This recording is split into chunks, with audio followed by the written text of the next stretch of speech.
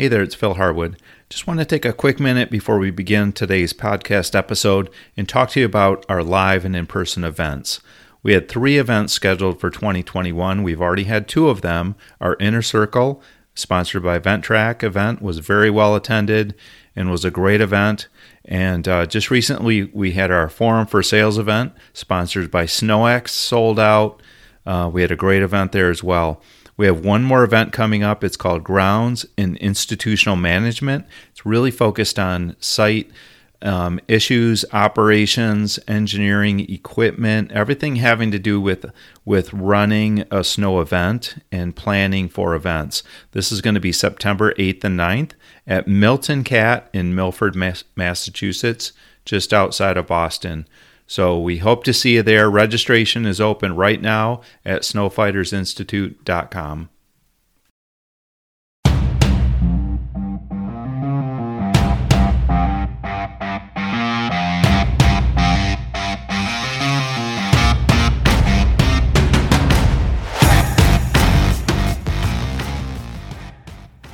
Welcome to the Snowfighters Institute podcast, where we hear directly from some of the most interesting people in the professional snow and ice management industry, to learn about their successes, to hear about the challenges they faced along the way, and to have their perspective on critical issues facing our industry today.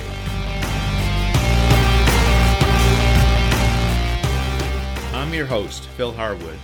Before I introduce today's special guest, I'd like to invite you to follow our social media feeds and check out our upcoming events at snowfightersinstitute.com.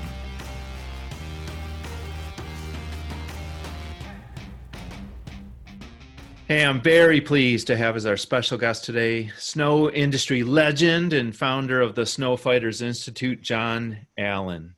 John, thank you so much for taking time out to be with us today. I know you're a busy man. Your willingness to share a little bit of your story with us and just some of your thoughts about the professional snow and ice management industry. I appreciate you asking me. Absolutely. In preparation for this, just kind of thinking about, having you come on here and have this conversation. Just the recognition that you've had such an interesting career spanning decades, right? I don't even know how many decades, encompassing some of the probably every aspect of the snow industry. And so just fascinating to think about what you've done in your career. And I can imagine you have all kinds of thoughts about that are going through your mind that you want to share with us today. So we're excited to hear from you. I'm assuming some of you don't know who John Allen is. And I'm assuming some of you know John personally and everything in between. So kind of for the sake of someone new to the industry, someone who may not know your background, just want to take a minute and list off some of the highlights of your career as far as I know, and maybe there's some things that I'm going to miss here, but some of the things that just stand out to me when I think about who John Allen is. First and foremost, you're the real deal. You ran a snowplow company in one of the snowiest markets in the U.S., Erie, Pennsylvania. You were one of the founders of SIMA, the Snow and Ice Management Association, along with a group of some other industry icons. You pioneered really the first national snow service provider model in the U.S., as far as I know. You provided snow services for the 2002 Winter Olympics in Salt Lake City, Utah. You were the owner or investor in several different technology firms in the snow industry. You've been a longtime industry consultant in the snow industry. You're expert witness. I believe you're still doing some of that today. And maybe I should just keep going and the rest of the whole podcast will be just listing off John Allen accomplishments. But pretty crazy, John. What are your thoughts about the career you've had? Well, I've been very, very fortunate. I actually started 52 years ago. Wow. I started plowing snow in 1967. I was working in my father's snow plowing business back in New Jersey. I started out as the guy in the truck who had to jump out and pull the pin and move the plow. That's back before hydraulics. I remember. now you're dating yourself. The my dad thought that was a way to get me started, and I loved it. I wanted to go out and work with him, and I was I was 13 or 14 at the time. I thought I was hot stuff. And then after doing that for a storm, I figured there got to be something better. And so I graduated to the sidewalk crew and worked outdoors the next winter, shoveling sidewalks. Realized that was probably not, the career I was looking for. And then from there, I went behind the wheel of the truck. Graduated high school in '71. Went to Erie, Pennsylvania, to play soccer and ice hockey in college. Stayed here after school. I started my snowplowing business in '77, and the rest, as they say, is history. And I love being in a truck. I love plowing snow. I wanted to continue doing it. And I had a job as a salesman and started, the business was plowing snow like a lot of guys on the side in the winter. And then it grew from there. I was a salesman. I kept selling new accounts. And in '82, my boss came to me and said, you got to decide who you're going to work for, because it would snow in Erie. And as you know, Phil, we get several hundred inches of snow here. Mm-hmm. And it just started snowing on Monday, and I'd come back to work the following Monday. And he finally said, you got to decide who you're going to work for. So the gentleman was very open with his business and taught me a lot about running a business. And I took my books into him at that point and showed him what I was making. And he's going through the books. He looks at it and he says, wow, is this what you're making in a season? I said, no, that's what I make in a week. And he said, no, you got to go. This is a business. Mm-hmm. And so I quit my job and started doing landscape work in '84. A lot of people started out doing landscape maintenance and then went to plowing snow. I did it just the opposite. Mm-hmm. We start plowing snow here in Erie sometimes in October. Oh, sure. We can go till April. Yeah, you need something to do in the summer. Yeah, that was it. I needed to keep the people working. Mm-hmm. And so that was, it grew from there. And it never dawned on me or occurred to me that we would be staying in Erie all the time. We were gonna grow. There was no doubt about it. Peggy and I got married in '85, and she came into the business full time right around 1990.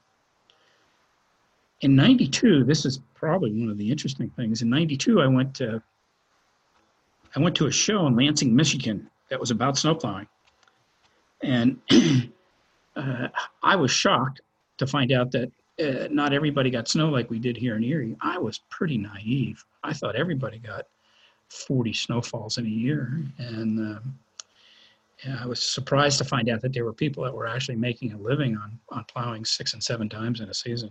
So that was an eye-opener for me. And I've been very fortunate that people at that point wanted to hear what it was like to deal with a 3-foot snowfall. And we get at least one of those a year. A couple of years ago, we got 7 feet one time. And it's a unique perspective, and it just gained me a lot of notoriety and recognition. So when we put together the Snow and Ice Management Association in '96, it was easy to get people interested. I had already spoken around the country quite a bit. Mm-hmm. And 8 of us got together in the basement of my house, and the rest, as they say, is history.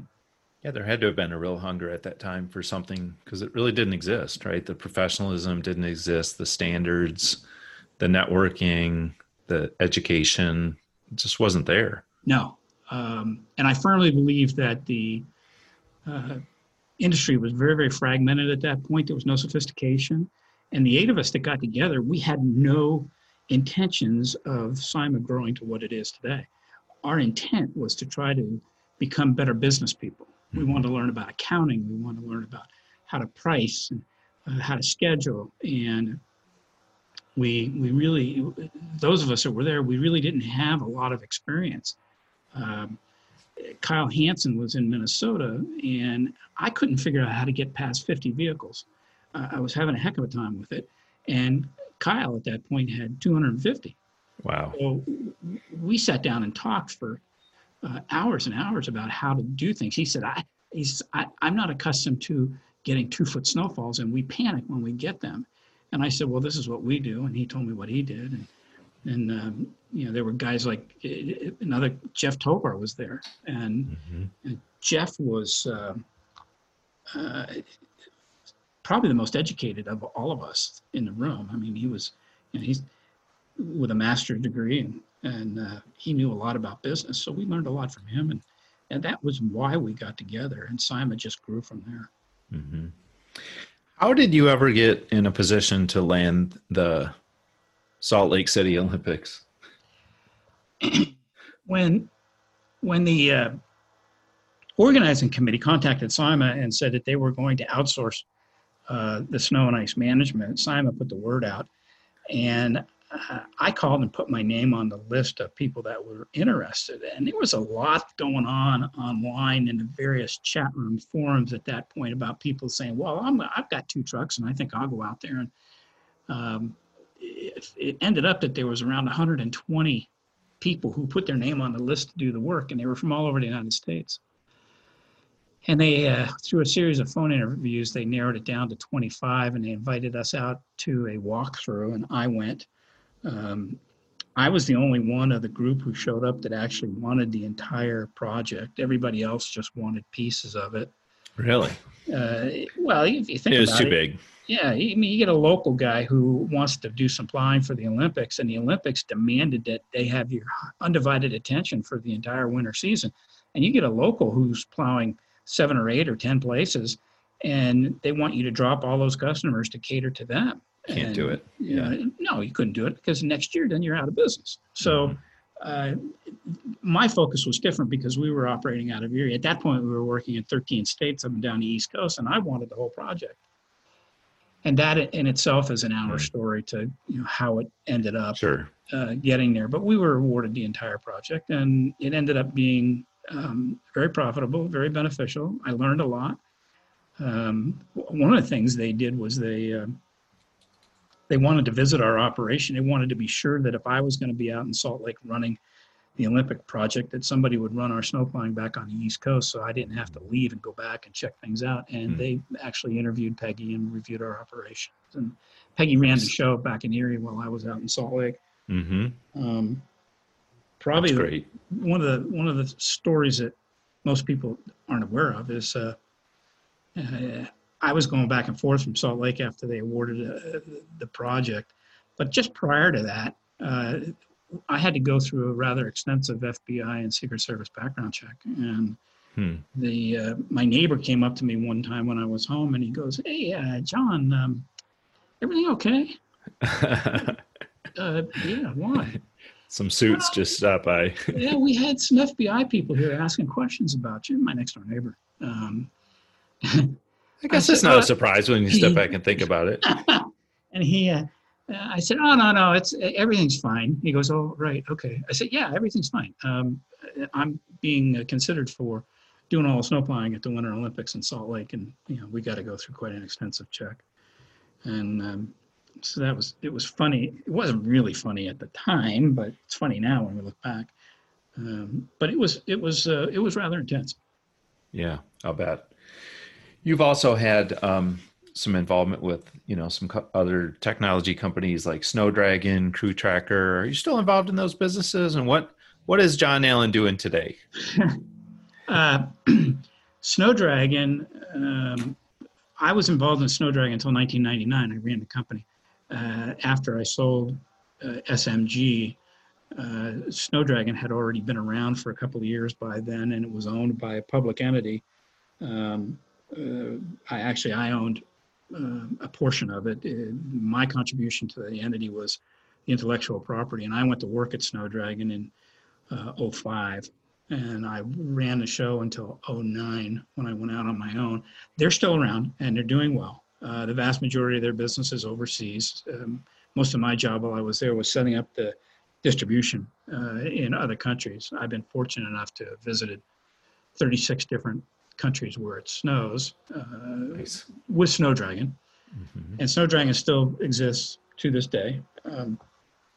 We sold Crew Tracker. We're gonna have a little background noise here, Phil. It's okay. While they blow off the front deck. Landscapers are here. I'll take John Allen in any way, shape, or form I can get him. They'll be gone. So I was an early investor in Crew Tracker and ended up owning with a partner Crew Tracker software for about 5 years. Sold it last year, and it was I'm getting older and I want to slow down a little bit. So I was trying to get rid of the distractions, and I'm 67, and it's working 14 hours a day was fun for a couple of decades, but it's not my focus anymore. So I sold Crew Tracker to a company in Cleveland who still operates it, and they're doing well.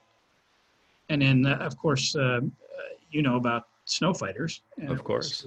It was for the same reason. And I was contemplating just getting out and shutting it down. And you and Neil were facilitating at Snow Fighters here in Erie. And we got into a conversation at one point, as I'm sure you remember. And I told Neil that I was thinking about getting out. And you and he said, well, would you consider selling it? And it didn't take us long to come to an arrangement. So, and quite frankly, when you look at the stuff like you're doing right now with the podcast, and you guys have some fantastic ideas about how to make it get better. And I was getting old and a little stodgy, and I'm kind of old school, and I wasn't prepared for emerging technology to help with Snow Fighters in our educational processes.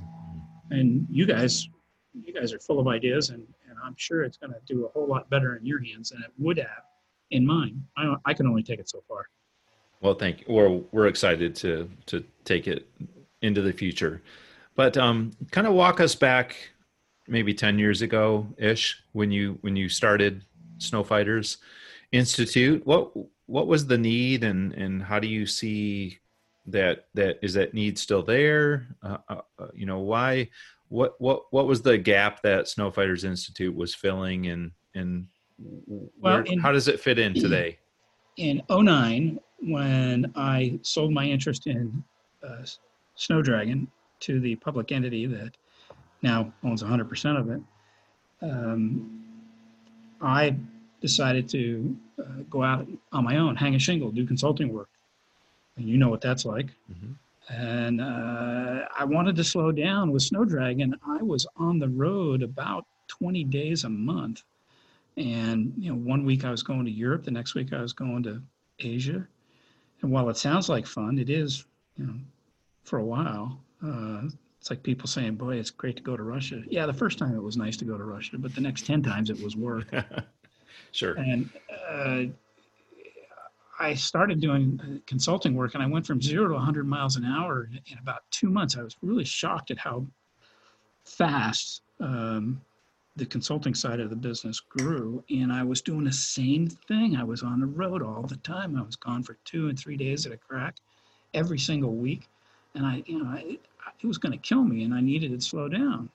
So Peggy and I got together. We talked about it, and I said we've got to find a way to get people to come to me instead of me going all over the country.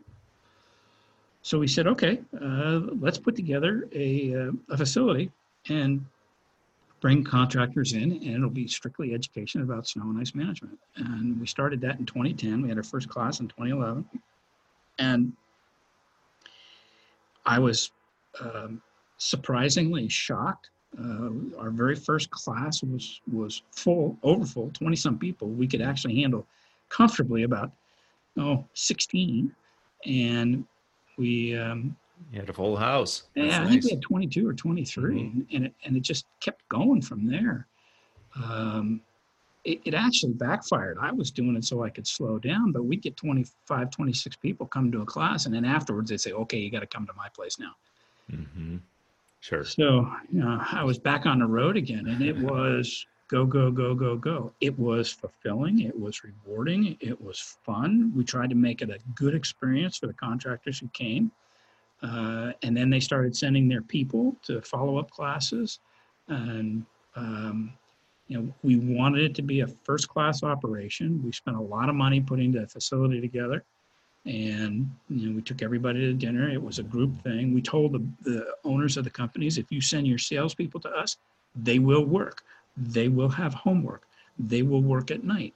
They will leave here with a real education about the best ways to present themselves to customers, with the idea that they should be the ones that the customers select to do their snow and ice management. You can't do that off the cuff. It takes a lot of practice. And, I know I'm preaching to the choir because you of all people know 100%. to be true. Salesmen aren't born, they're made, and it takes practice. And we pushed people to an uncomfortable position. They didn't want to get up in front of a group and speak. We forced them to do it. Years and years and years ago, I went to a Dale Carnegie class, and I didn't want to go. I hated it.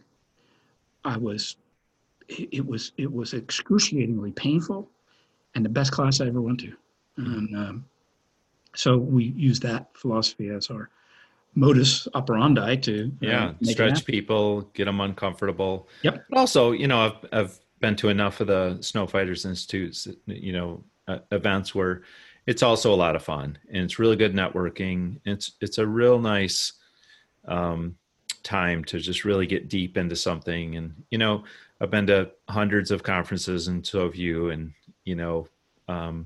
there's only so much you can retain. But when you get into a deep dive scenario like that, you can really learn something. So we're just really grateful for, the effort that you and Peggy put into Snow Fighters to get it to where it is today. And we're super excited to take it into the future.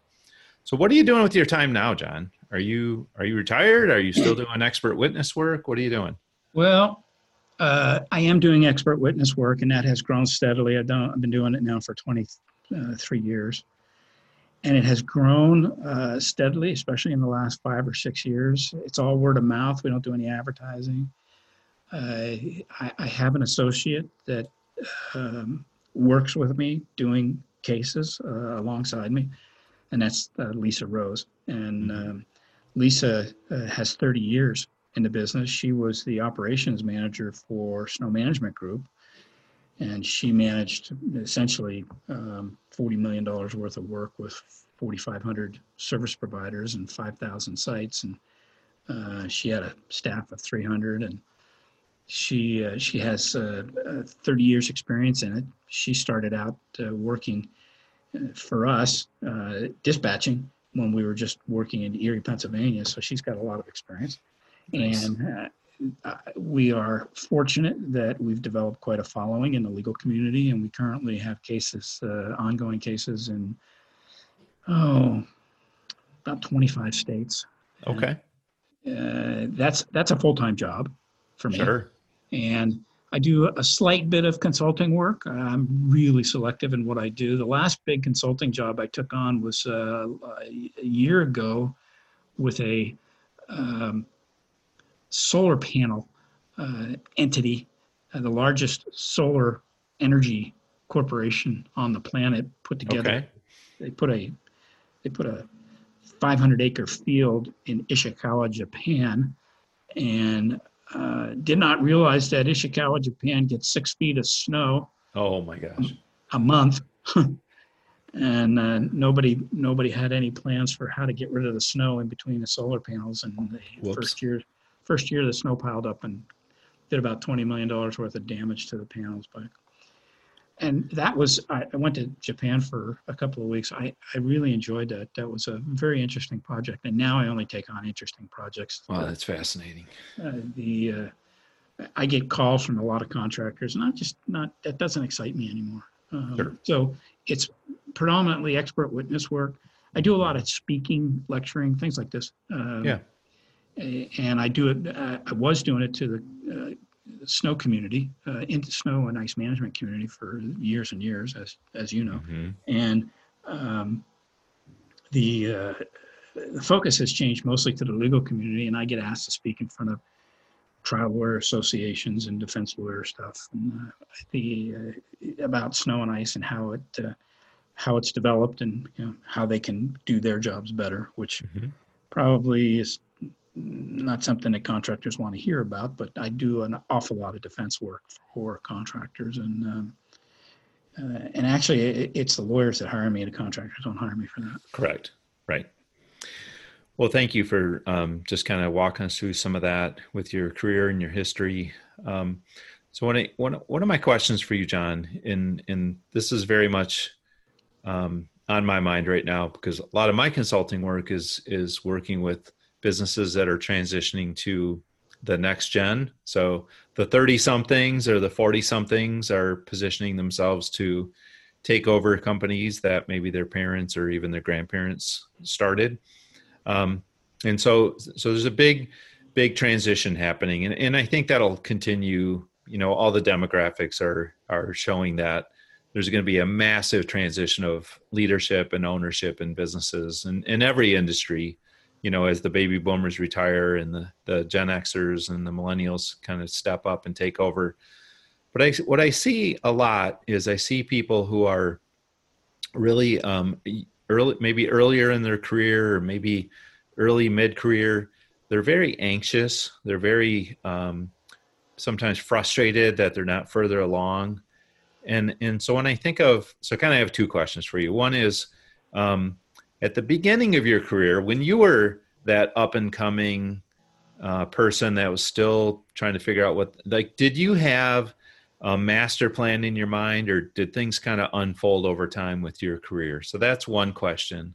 The other question is, what advice do you have for someone who is, at the early part of their career still, they're not seeing what they want. Maybe some of their friends are further along, and in terms of, status and compensation and their career path.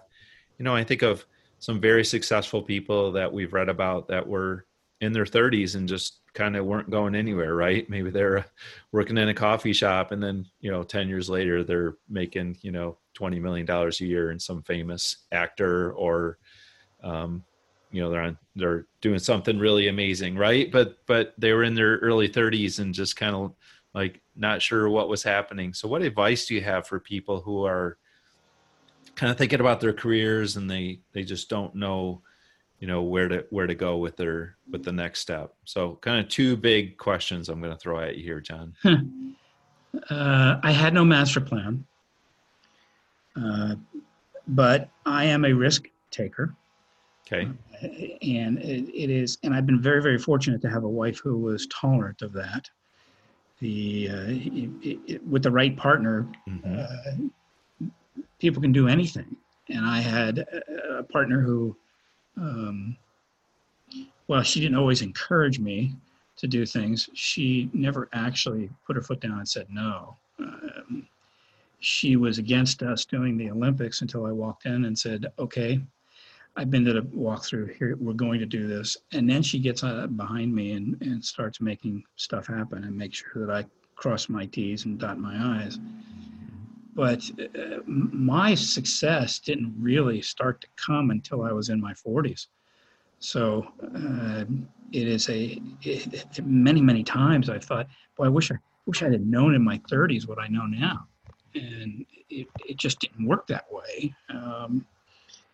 So I think the people that are in their 30s that are trying to push success upon themselves, I don't think it's the right path.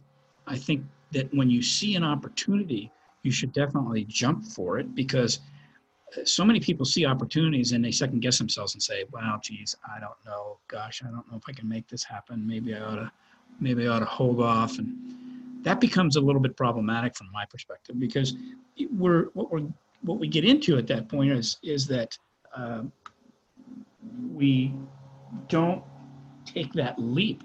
I can't tell you how many times I felt like I was looking into the abyss and then pulled myself back from it. So if you're a little bit of a risk taker and you don't mind taking chances, it usually works out. I've always been of the philosophy that if it can't kill me, then I can probably do this. So that takes a little intestinal fortitude. The part about a plan, no, I didn't have one. I didn't shy away from opportunities when they presented themselves. Yeah, and most people don't. I haven't encountered someone who really did have some master plan, unless it was a very slow burn, methodical master plan that played out, sequentially and just over time, but really didn't go very far, right? So Yeah. I think I have some friends who had the same job their whole career, and yeah, that was the master plan, right? Like avoid all risk at all costs, just stay where you're at, hunker down, and take your 2% pay raises every year and just be happy. And that's a fine for the right person, but for you and me, certainly not. But most people don't have that master plan. Sorry. One of the pieces of advice that I give to entrepreneurs starting out in our industry is to be careful what you wish for. People have come up to me and said, geez, I'd like to have a company like back in the heyday of SMG. I'd like to have a company like you have. You started CIMA. I'd like to have a career like you did. And I tell them, you can have a career like that, but you've got to dedicate yourself to it. But you've got to give up the proms, got to give up graduation, got to give up the first steps, got to give up the first boyfriend, girlfriend. Yeah, there's a sacrifice. You betcha. I mean, I gave up damn near everything. My children were in their 20s before we started talking to each other. It's just, if I could go back and do it over, would I do it differently? You betcha. Some of the most important things in our lives, we tend to put on the sidelines and say we can come back to that. And it's not really that way. It takes a lot. So if you want to give up all that stuff, you can have a career really early on, and a successful career if that's what your desire is. But at the same time, if an opportunity presents itself, you have to know that you can go for it. When we got our first multi-state job, it was with what is now, I don't even know what they are now. They were First Union Bank at the time, and then they were sold to Wachovia, and they jumped us into 13 states. They called me up and said, hey, can you handle all our snow plowing in 13 states? This is back in the late 90s. And nobody was doing that sort of thing. And I said, yeah, sure. And then I went back to the office and sat down with Peggy and my team and said, okay, we're going to do this. We got to figure out how to do it. We had no clue what we were doing, none. And we stumbled through it, and we got through it. And then we found a formula that worked, and then that grew from there. So the Olympics was the same thing, Phil. People would come up to me and say, I don't understand how a small company from Erie, Pennsylvania can do the Olympic project. And I would look at them and I would say, that's okay. I'm all right with that. But yeah, you don't need to know. Yeah. That's some gutsy stuff, John. It's the truth. You can do anything if you put your mind to it. And I think the only thing that holds some people back from actually achieving their dreams is themselves. Well, let's talk about that. What was, like you said, staring at the abyss, these kind of out of the box opportunities that really took some hope and faith, some guts to jump on them. There's a lot of challenge in those things. And, a lot of our learning comes from dealing with challenges and struggles and even sometimes failures. Is there a challenge that stands out to you that you had to overcome that was really significant, that maybe shaped you in a certain way? when I went to college, I had my first beer, and then I didn't stop. And 35 years ago, just as I got married, I was a problem drinker. And I quit 35 years ago, cold turkey. And I just made up my mind one morning that this was ruining me and I had to stop drinking. And I haven't had a drop in 35 years. It's not difficult now, but at the time it was a huge challenge. I was going to lose my wife and I was probably going to lose my business. And if you went back over my revenues since we started the business, and you can actually, you can pinpoint on the graph when I stopped drinking and started thinking clearly. Other things became important rather than when I was going to get my next drink. And you know, the proudest thing that I have done in my career is giving up drinking. That's the most important thing that's ever happened to me. You know, I had never heard that story, John. Well, I don't share it with a lot of people. Sure, but, you just did. Yeah, apparently. But that was probably the hardest thing to do, and my mother was extremely proud of me. Peggy stayed by me because of it, and everything I have today is because of that day that I. It was a day when I said I'm done, and I actually went to one of the local hospitals and checked myself in for a 30-day stint, and never went back to it. Was there some event that triggered that? How did you come to that realization that you needed to just go cold turkey and walk away from that? Well, I remember the moment when I made the decision. I was up in the middle of the night and had shakes and really wanted a drink and couldn't find it. And I sat down and I just said, this is a problem. It's time to stop. So the next day I called down they had a program here in Erie at one of the hospitals. And I called them and I said, I need to stop drinking.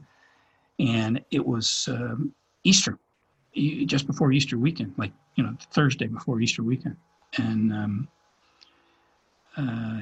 the lady says, well, can you come down on Tuesday? I said, if I wait until Tuesday, I'll never stop drinking. They said, come down today. So we drove down to the hospital and Peggy dropped me off. And it was a difficult thing for her to do. And I went in, came out sober, and never went back. I remember the time. Was there an incident? Was there a series of incidents? Was there something that was a wake-up call? Sitting in my living room thinking, where is there something that I can drink? And there wasn't anything. That was the point in time. Sobering moment. Literally. Literally. Thank you for sharing that, John. I want to kind of fast forward to today. Yeah. Current state of the industry, snow and ice management industry. Kind of how do you comment on the state of the industry today? What are some things that if you had the chance to talk to, as you do here through this platform, you have the chance to talk to some contractors, some service providers. What are some important things you feel like are trends in the industry that they should be mindful of? And I'm also kind of curious about your take on getting involved in legislative affairs locally or state level or even national level, whether that's through associations or through peer groups or networking groups or whatever. Kind of where's the industry today? I think there are goods and bads. The good is that the industry has become considerably more savvy business-wise. Mm-hmm. It used to be when I first started speaking on a regular basis around the country that I would ask how many people in the audience were college educated, and 10 or 12% of the people would put their hands up. Now it's closer to 70%. Not that college makes you a good snow industry person, but the idea that you've become educated about business, about accounting. Back when I was starting out in the 70s, we were very, very unsophisticated as a group. CIMA, I think, is probably the first indication that the industry was going to get serious about becoming sophisticated. And then ASCA came along probably 15 years later and added to that. The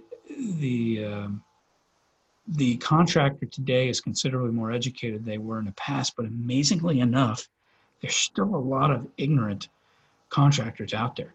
They don't believe they have to document. They don't believe they have to write things down. They don't believe that they've got to keep track of what they're doing. The sales acumen amongst a lot of people is not what it should be, although it's so much better than it was 30 years ago. With that sophistication, though, has come some drawbacks. As the contractors became more sophisticated, then the legal system became more sophisticated in finding out that contractors, as they became sophisticated, had to keep track of what they were doing, and it became a source of revenue to the lawyers for slip and fall claims. Say what you will about attorneys, but they're there. We've got to deal with it. Mm-hmm. And they have kept us all on the straight and narrow when it comes to becoming educated. The uneducated contractor is wide open for liability claims. Yeah, so exposed. It is. The exposure is phenomenal, and these people don't realize it. And I have actually read depositions. I read hundreds of depositions a month. And I've read depositions from contractors who they don't realize how ignorant they sound. You know, I've been at this for 40 years, and there's nothing anybody can teach me about the snow business. And these are the same guys who says, well, did you write down what you did? No, I kept it all in my head. I must have done this, and I must have done it. It's just, wow. It's embarrassing. Yeah. And interestingly enough, while it does happen that I do get cases about contractors who are CIMA members and ASCA members and obviously educate themselves, generally it's because they just had a bad experience on a particular day. As a rule, or not as a rule, but generally speaking, I don't see many cases from contractors who are educated, both plaintiff and defense. So the industry is considerably more sophisticated all the way around. The insurance industry has become much more sophisticated about the snow business. The margins have tightened up because of it, because as people get smarter and more efficient and faster at what they do, they pass on the savings to the customers in order to make themselves more competitive. And you know, the uneducated portion of the industry claims that those people are lowballers. They're not lowballers. Some of these people know exactly what it costs them to plow a parking lot. Yes. And they know what margin they got to make in order to be viable. It's grown so much from an education standpoint that the business is now a viable business. Before it was just meaning back when I got started, it was an unsophisticated bunch of yahoos who ran around, pushed snow, and charged a lot of money. Do you think it's still an attractive industry? Oh gosh, yes. Oh, there's so much going on in the industry behind the scenes. There's a massive amount of acquisition that's going on. Roll-ups that are starting. We're very soon, and I think within the decade, we're going to see a public snow and ice management company. Those people are going to find other sources of revenue because that's just what business people do. And they'll be closer to a Breckman than a Billy Bob. But I think we're going to see one or two public entities pop up. It's in the works. I can feel it from the stuff that I hear. Well, I couldn't agree more. Love the snow industry. Very profitable if you're in the business doing it the right way. And that's where all the education comes in the training and networking and Snow Fighters Institute. That's why Neil and I acquired the business and are excited about the future of it. As you know, John, we're taking Snow Fighters on the road. We're pulling away from Erie, Pennsylvania. We're going to be meeting next year for the Snow Fighters events at at or near locations of our sponsors, and we're real excited about that model. What would you say to someone considering attending a Snow Fighters event? I think the opportunities presented to the contractors going forward, obviously this year is a little bit problematic because of all the COVID stuff, but the opportunities presented to a snow contractor to interact with other snow contractors around the country at the various forums that Snow Fighters Institute has set up gives them the ability to find out that they're not alone, and there are others out there that are in the same boat they are. It's one of the amazing things about getting together with other snow contractors is that you think you're the only one with this particular problem, and you find out everybody's got the same problem, and this is how some people solved it. And then you can educate yourself about how to go forward. Anybody who educates themselves in the chosen profession that they have becomes considerably more attractive to a potential customer. And all this garbage that I hear about, wow, we can't compete with the lowballers and the Brickmans and the USMs, and that's bull. You can compete with them. You just have to find the level that you have and convince yourself that you can do it, and then educate yourself so you can get there. And you meet some fascinating people at Snow Fighters events. I remember the last one I was at, there were a group of 3 attendees sitting to my right, and they kept huddling up and talking quietly, and they kind of weren't engaging with the bigger group all that much, only when they were called on. They were kind of keeping to themselves, and it became really clear that they had something to hide in a way. They were trying to stay under the radar. And finally, everyone kind of ganged up on them and said, all right, where are you guys from? And I know you know this, but yeah, they were the grounds crew from Camp David. And just really interesting people, and certainly a very unique property, but, dealing with the same issues we are. Same equipment, same type, snows at Camp David the same way it snows, a mile away at a commercial parking lot. So just really fascinating to be able to interact with some of those people that you probably would never run into anywhere else, to be honest. The very first Snow Fighters Institute class that we had was an inner circle, and 2 people from radically different parts of the country became very good friends. The one has grown his company to 20 million. The other one's grown his to 35. They've been to each other's weddings. They go to each other's homes for vacations. They've developed a very long-lasting friendship, and it's been nice to witness. And they both say it's because of Snow Fighters Institute that they've become so close, and they've grown their companies. And that's not the only instance; it's the most prominent one. That's cool. It happens all the time. Yeah, that's cool. Well, John, we could probably talk all day, but we've been at it a while. Why don't we start to wrap things up here? I just want to give you a last chance to talk about anything that you wanted to kind of share with the audience here. Anything that we didn't talk about yet today? I love the snow industry. It's been very good to me. I've had ups, I've had downs. I've been through some great times. I've been through some tough times. But all in all, I think the snow industry affords a good number of people the opportunity to become very well off, to make a mark in the industry, to make a mark in the business side of the world. We're no longer thought of as guys that can't find real jobs. We're thought of people who provide a necessary service that keeps people from dying at times, and it's a niche business, no doubt, and I love the industry, and the people that I associate with also do. Yeah, that's great.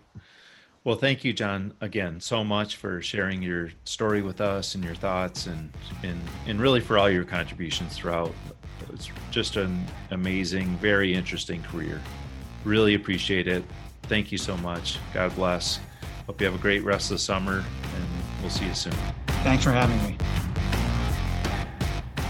Thank you for listening to this episode of the Snow Fighters Institute podcast. If you enjoyed this podcast, become a subscriber today so you won't miss any future episodes. And don't forget to check out our upcoming events at snowfightersinstitute.com. Now go forth.